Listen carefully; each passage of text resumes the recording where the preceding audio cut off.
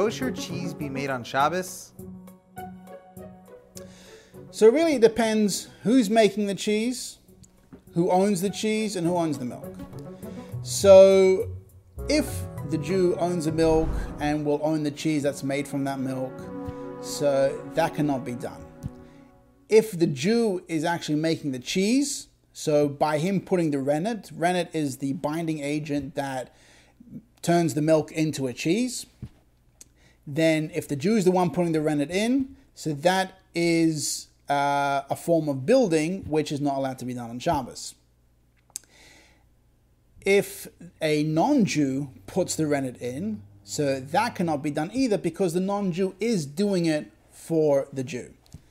So, however, there are companies out there that want to make kosher cheese, non-Jewish companies, they want to make kosher cheese. And for example, Cheez-Its.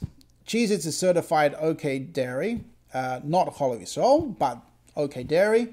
And the cheese that is used for Cheez-Its is made by a non-Jewish company, and that is open 24/7. So they want to make cheese for themselves on Shabbos, but they want that cheese to be kosher because, again, that's something they can profit from.